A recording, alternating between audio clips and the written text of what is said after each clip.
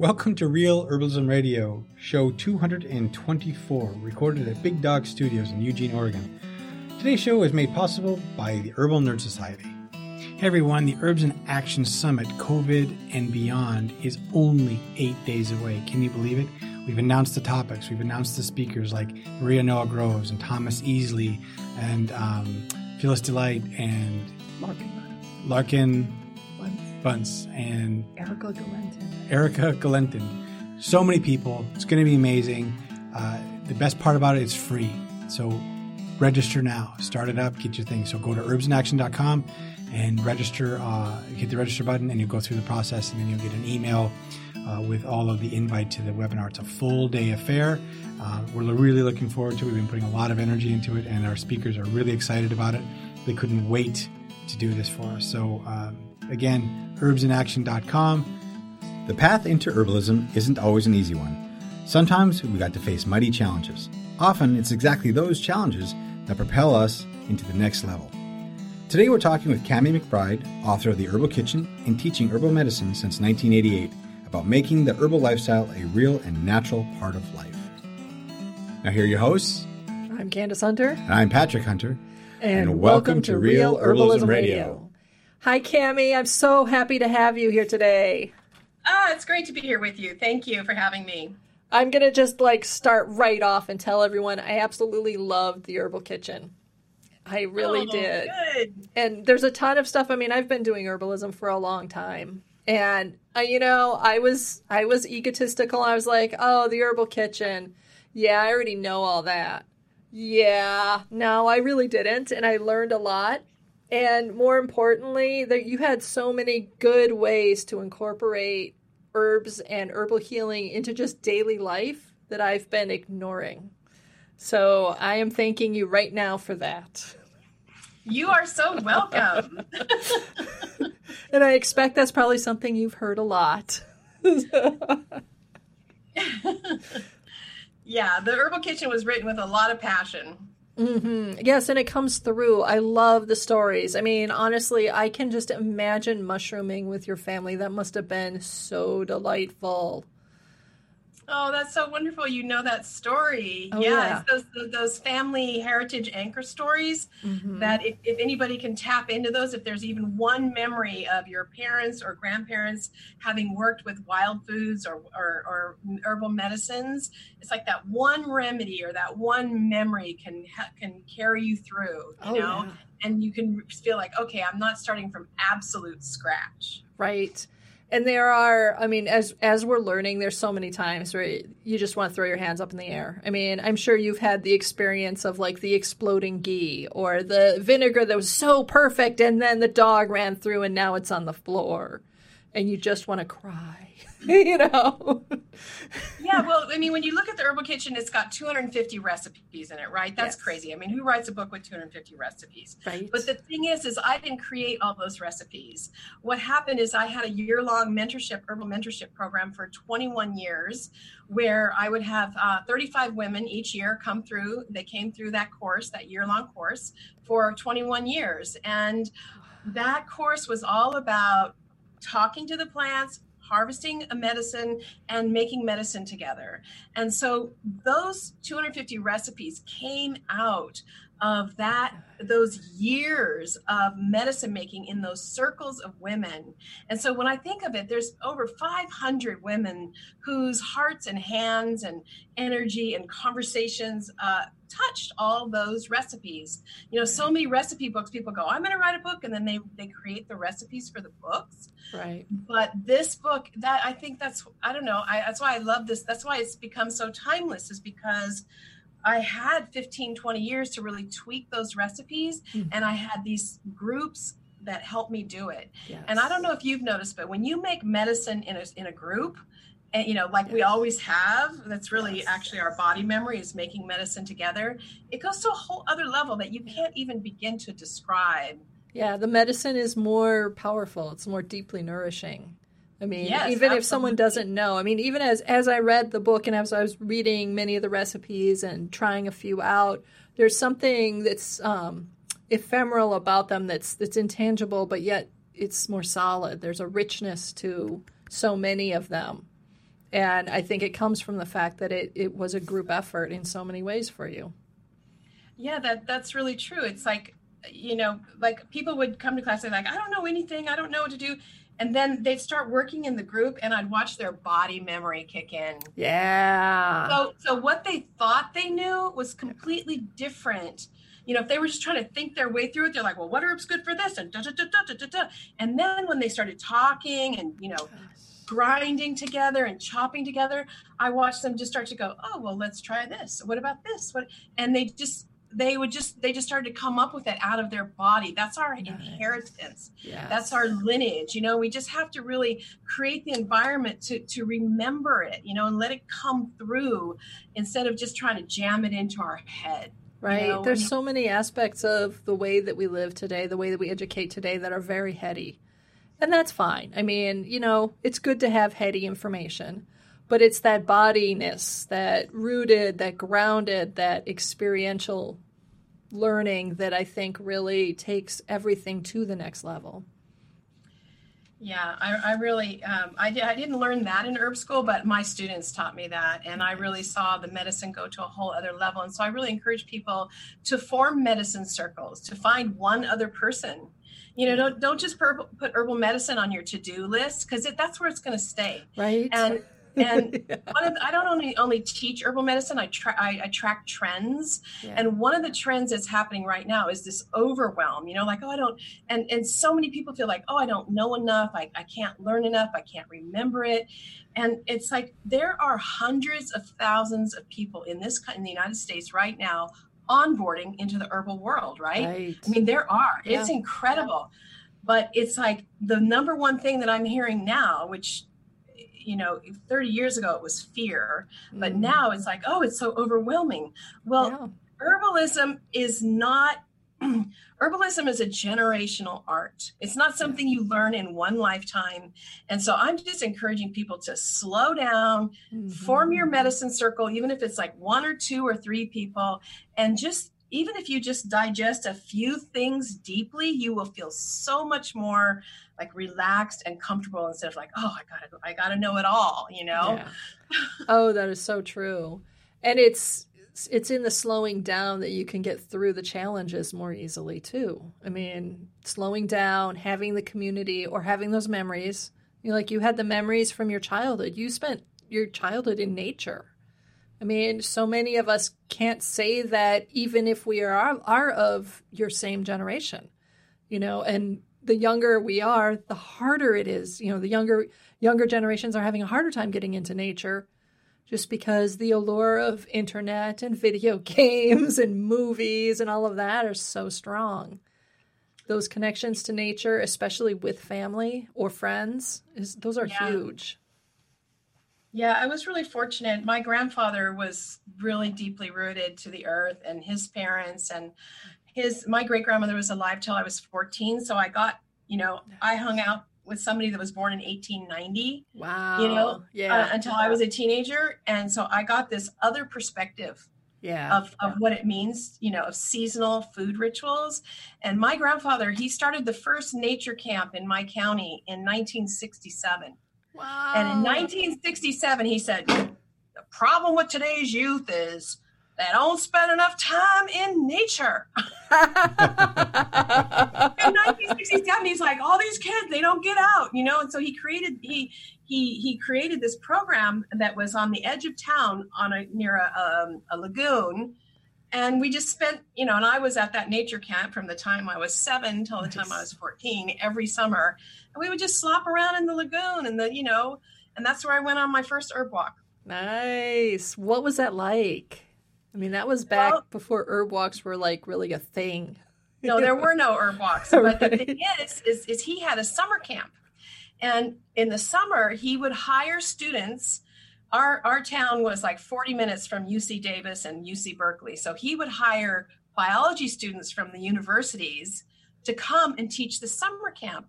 So there were these biology students that knew the plants because they were studying botany. All right. That is sweet. They weren't herbalists. They were botanist students at UC Berkeley. And when I was 8 years old, I can still remember the name, the location.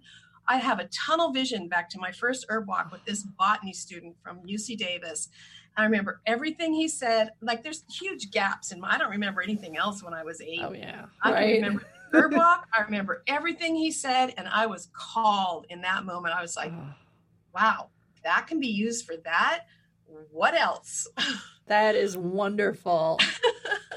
I mean, yeah. I mean, I remember my mom shooing us kids out the door and saying, you need to get outside and play. But honestly, I always thought at the time, I was like, she just wants me out of her hair. That's really what this is about. Yeah, you never know what seeds you can plant, you know, plant the seeds. Yes. And I remember sitting there under the oak tree, picking up the leaves and looking at them thinking, there's something in here. I know there's something in here, but I didn't have the words and I didn't have the right connections yet. Later, yes. Now, yes. But later, then, no. You were fortunate. Right. So I think you're touching on something really important because many children have that experience where they feel the calling, they feel the connection, they feel the relatedness, the aliveness. But as adults, we don't catch it and reflect it back. We don't receive it and we don't reflect it back that it's real. You know? And so that's one of the big things. I have a course called Plant Wisdom, Activate Your Plant Communication Skills. And that's one of the big things we start with is going back to those first childhood memories where you actually felt the connection. But then when you looked out in the real world, there was no reflection. Yeah. And so you didn't develop that pathway that, you know, it was trimmed off. And then you had to develop it later. But so for us now, it's really our responsibility that when the child comes like this with the acorn and the oak leaf, to really catch and reflect. You're related. It's alive. Yeah. You know, that's our job right now. Yeah, I love that. I think that is really, really important to the healing of our planet, to be honest. I mean, I think we need that. And that is something that's really doable. You know, trying to stop polar ice caps from melting is overwhelming. Honestly, I can't even wrap my head around it. Trying to stop like the fires in your area. I can't wrap my head around how to not let that happen. But connecting with a young person or a not so young person who is just, you know, seeing that acorn, like you said, for the first time that way, that I can do. That I can do.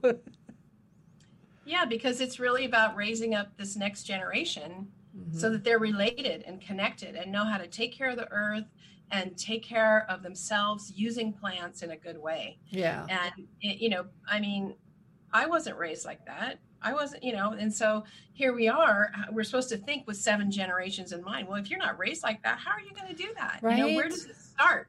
Yeah. You know, it's just a concept, you know, and so we have to create these. And so, I focus a lot on that in my, when I help people activate their plant communication. It's like really, you know, we've so many of us come, you know, not everybody, some people are lucky, but many of my students, there's been just a massive cultural disruption, right? Yeah. Where we had to assimilate and we lost our traditional food, we lost our medicines, and we're 2 or 3 generations out from that. And now we're victim to the pharmaceutical companies. We're vulnerable to whatever the pharmaceutical company campaign is. And because it's scary when you don't know how to make your child feel better. It's scary when your family gets sick. And then if you don't have that generational backup of really knowing that plants work, it's hard. You know, I empathize with all these moms. It's like, wow, do I listen to the doctor? Do I take a, you know, so we've got to really rebuild our home herbalism skills to, you know, to, like you said, it's so hard to think of just like the overwhelming job that needs to be done, right? But we really can transform the culture from just what we do in our own kitchen and how we perceive nature within our family. Yeah. Yeah. Well, it's really, you know, about taking your power back because we've given, you know, as a society, we've given the power to our doctors and pharmaceutical companies, and we never question. We give them this idea that they're always right. And they have complete control over all of that now. So if you're not willing to take your power back into what you want to do, we're going to continue with that cycle. And I know your grandfather would probably not give anybody power over his choices at all. But then again, we have like our parents, my parents, which they give complete control to all of the allopathic medicines. And partly, I think we're talking about generations. My parents decided that, preserving food, gardening, all of the homesteading skill set was what, and just the poor people do that. Yeah. That it became more of class. And I want to buy canned foods and frozen foods, and I want to provide for my family that kind of convenience. I don't want to spend my whole afternoon canning like I did when I was a kid. Yeah. So it just generationally it changes. But plus the women went to work. Right. Yeah. They had to take care of their families. Then they had to also take care of the schools and their kids and the food. Like the women went to work. My mom went to work. Yeah. She didn't have time to do any of that. She was working. Well, right. And I think Candace's dad had said this one time. He said that, if you will, women's rights, they got the right to work, but men didn't give up anything else. So men still did what they were going to do. And then women, oh, yeah, sure, you can work, but make sure to do all those other things too. So you can have 2 full-time jobs. Right. Yeah, women got the right to work a lot more all the way around. Yeah, Right. exactly.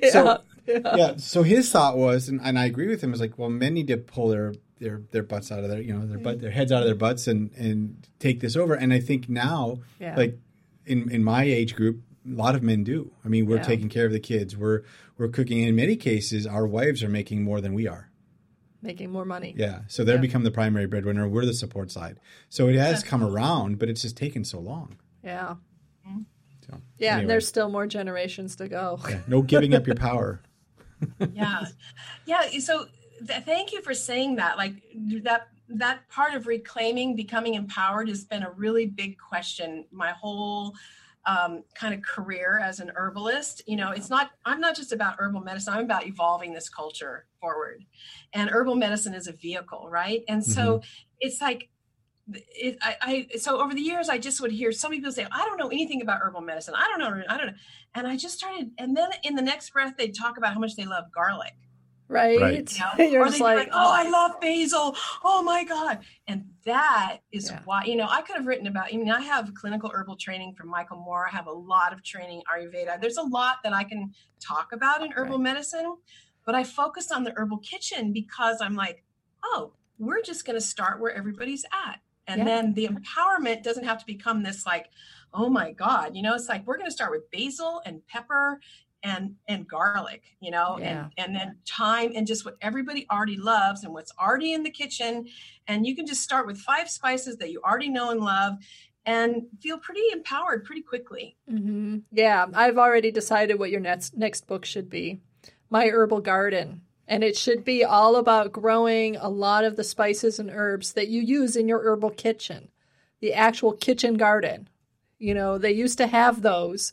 The kitchen garden, and then there was the other garden, which I think was actually where most of the vegetables, that stuff was. But the kitchen garden had all the culinary spices and the things that you don't necessarily use loads of, but you use it throughout the year. You use loads through the whole year. You know what I mean? So, I do. Yeah. So two of my great grandparents, great-great-grandparent, they owned general stores. My family came to California in the 1850s, pioneers, homesteaders.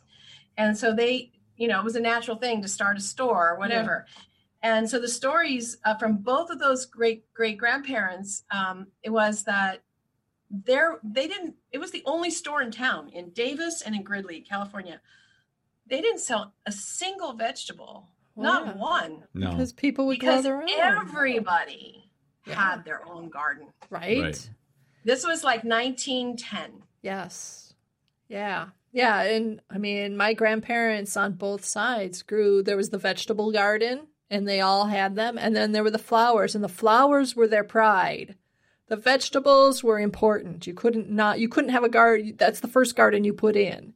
But Then there's the flowers, the roses and the Oh, Johnny jump ups and the pansies and the primroses. And, I mean, I remember walking through the garden and my grandmother or my grandfather or my Bobsha or my grandpa pointing out the various different flowers that were blooming. And, well, here's where I planted my tulips. And, I mean, the flowers were the thing. And so many of those flowers actually are medicinal.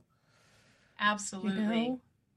They are so, I have a whole, I have a small little, it's not a full course, but it's an herb walk, online herb walk that's edible and medicinal flowers. Yummy. Flowers make you happy. Yes, they do. I loved your description of rose geranium. That was one of the ones where I've been thinking about that one over the past year or so. I bought my first rose geranium, not last summer, but the summer before, and I managed to keep it alive through 2 summers. I'm far enough north it has to go into a pot. We get freezing through the winter. So, I bring it in. This year, I'm not sure if it's going to survive. It looks pretty sad right now. Did you see that recipe for a rose geranium, rose petal vinegar? That is such a good recipe in the vinegar chapter. That looks so good to me. Yes. Yeah, I'm planning that if I don't, the home show's coming up, and I'm going to be buying another rose geranium if my poor little baby doesn't survive my incompetent care. Yeah, plants at our house only survive if they volunteer. Yeah. It's true. I'm not the best gardener. Yeah, no, we suck at vegetable gardening and we're pretty good at just herbal gardening. Yeah, the herbs grow for me. The vegetables laugh at me and then die. So That's I okay. actually grow your herbs. You Yeah, know? that's what I grow the herbs, and then I go to the farmer and do a CSA, community supported agriculture. So I get a box of plants. Yeah, I get a box of vegetables every week, and that's good. That works. Yeah.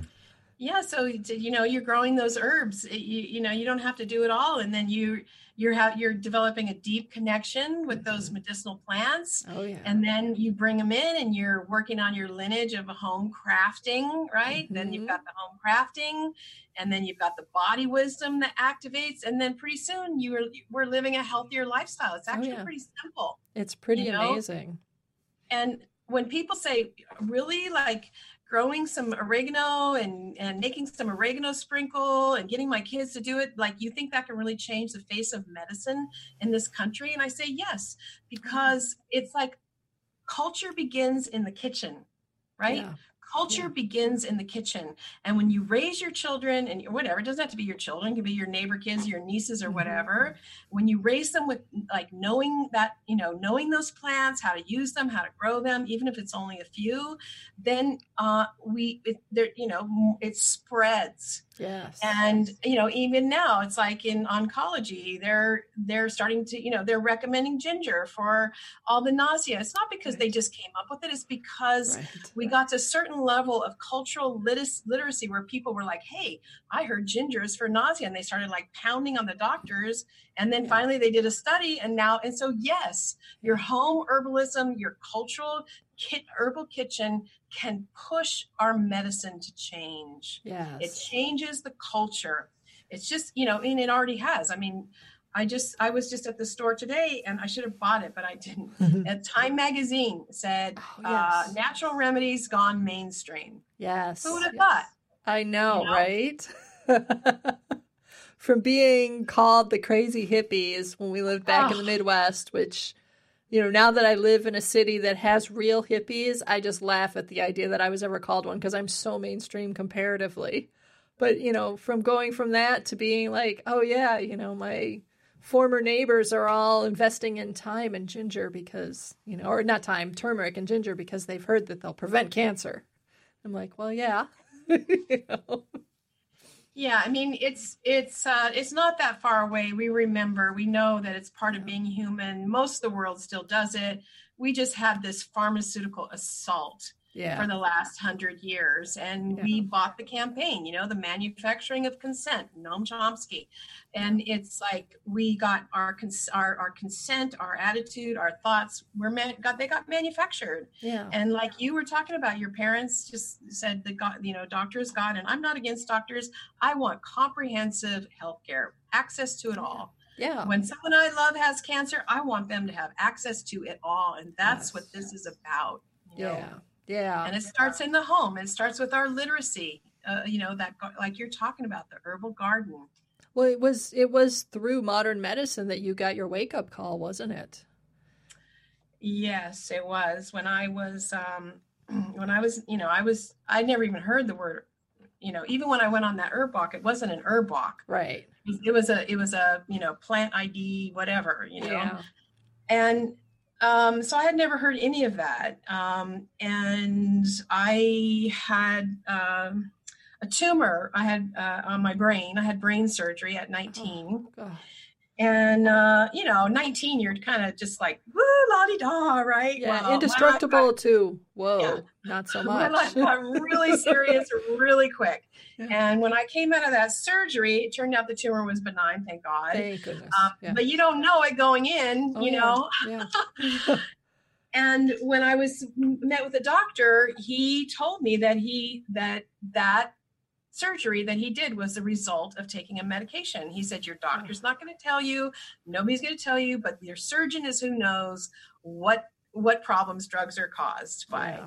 And I talked to, and turns out I talked to many other people that had that same surgery, that were on the same drug. And so I, at 19, had this like, oh my gosh, I read the, that little paper, the PPI animal of like, well, if you're going to take a drug, you actually want to read that. Yeah. This FYI. Yeah. And so I remember asking a question. I remember coming home from that surgery and seeing that all of my elders were on medications, all of them, people that I really loved. And I asked a question. I said, isn't there another way? Yeah. Isn't there another way we can take care of ourselves? I asked that question at 19 years old. Right. And then I just started to find these breadcrumbs toward herbal medicine, even though they were few and far in between. Let me tell you, I had to like revolt against my parents. My dad didn't talk to me. My grandpa was like, what are you doing? We sent you to college. This is a bunch of, Yeah. And I didn't care. I just started studying with anybody I could get my hands on. Yeah. That it's like the plants decided that you really needed to be the one. And you accepted it. I mean, you were so young and you accepted it, and I had no choice. You went on the quest. I mean, you went on the quest and did it. Pulled. I couldn't think about anything. I was just like, oh, what's that? What's that? What's that? What's that? I finally somehow I found my way to the California School of Herbal Studies. It was like going to Avalon in those days. And when I got there and I had spent 2 hours with Rosemary Gladstar, 2 hours, I was more engaged and alive in those 2 hours than I had just spent 5 years in college. Right. Yeah. I was just like, wow, this is, I don't even know what this is, but this is obviously where I belong. So I'm just going to carry your bags home, Rosemary, back to your, and roll.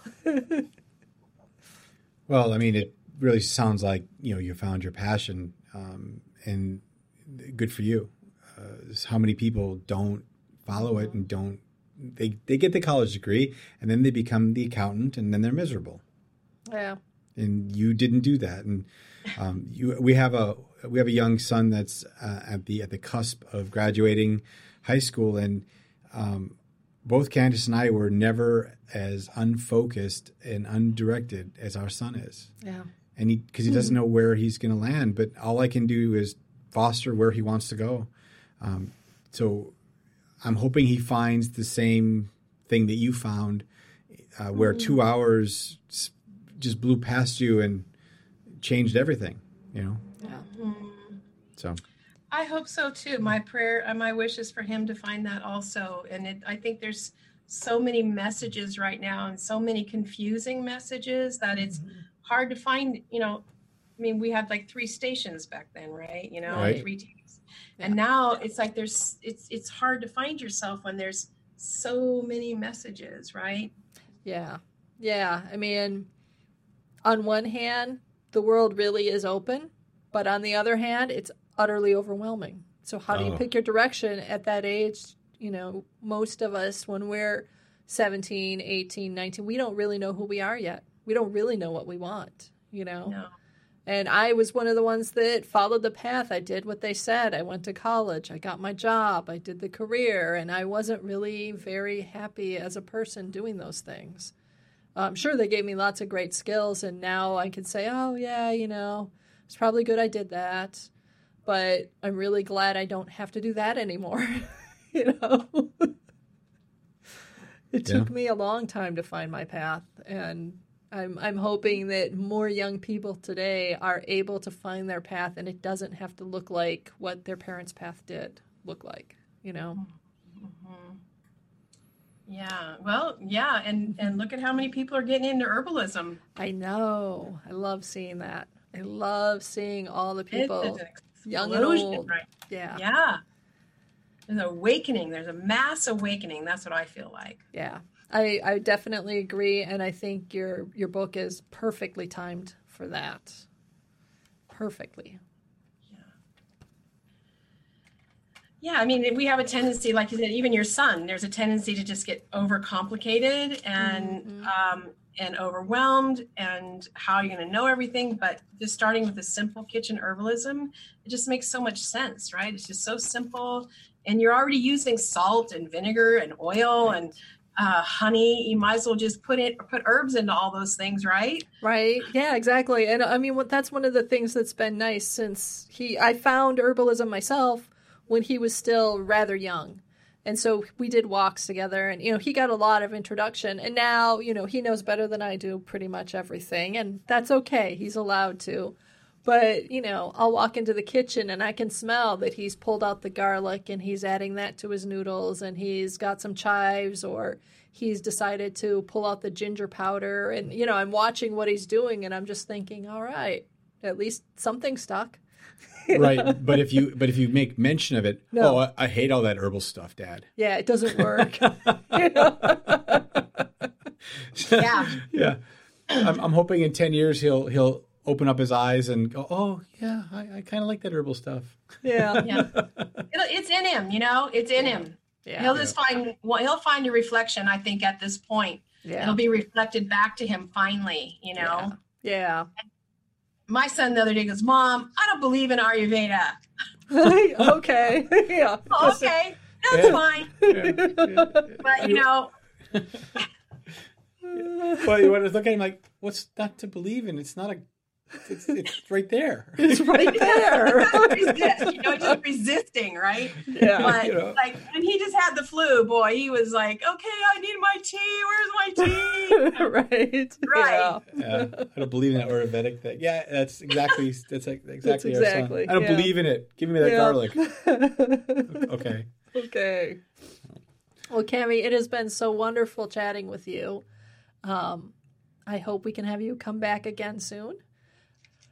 I'd love to. So how can people get a hold of you and your book? Yeah, so my website is CamiMcBride.com, and you can go over there, and the best thing to do is to get onto my newsletter. Through that, I have a free gift, a little book, Top 5 Home Remedies with using lavender. There's all kinds of free little recipes and stuff that you can get. And if you get on my mailing list, and then I offer different online courses, how to make herbal oils, the companion course to the herbal kitchen, plant communication courses. So yeah, there's a lot going on over there. Okay. Yeah, and we will make sure that we have links in the show notes too, so folks can click easy. And from there, they can find you on all the socials, your Facebook, your Instas, your YouTube, Instagram, Facebook. Yep. Okay, great. All right. Well, with that, Candace, I guess it's time to put an herb on it. Hi, this is Candace Hunter of Real Herbalism Radio and The Practical Herbalist. We recently picked up a new sponsor. Tony DiMaggio at Sacred Blossom Farms over in Wisconsin said that he would love to sponsor our show. I tell you, his teas are some of the most amazing, beautiful teas I have ever seen or tasted. He grows all the herbs right there on his farm. He uses polyculture techniques and biologically active soils. Gosh, my words are just not. I've drank too much of the angel tea is what I've done. That is it's a soothing, relaxing tea. It's got wonderful herbs like calendula and milky oats, fennel, lemon balm. And, honestly, the rosebuds and rose petals are maybe my favorite. It's amazing how beautiful this is. Anyway, they are our sponsors, and if you would like to enjoy a 15% off discount with them, you can go over to his site, sacredblossomfarm.com, and use the coupon code REALHERB15. That's all caps, REALHERB15. You'll get 15% off, and as a part of the sponsorship, he'll give us a little bit of the sale to say thank you. The statements made about herbs and products on this podcast have not been evaluated by the United States Food and Drug Administration, FDA, and are not intended to diagnose, treat, cure, or prevent disease. All information provided on this podcast or any affiliated websites is for informational purposes only and is not intended as a substitute for advice from your physician or other healthcare professional. You should not use the information on this podcast and its affiliated websites for a diagnosis or treatment of any health problem. Always consult with a healthcare professional before starting any new vitamins, supplements, diet, or exercise program before taking any medication, or if you have or suspect you might have a health problem. Any testimonials, questions, or case studies are based on individual results and do not constitute a guarantee that you will achieve the same results.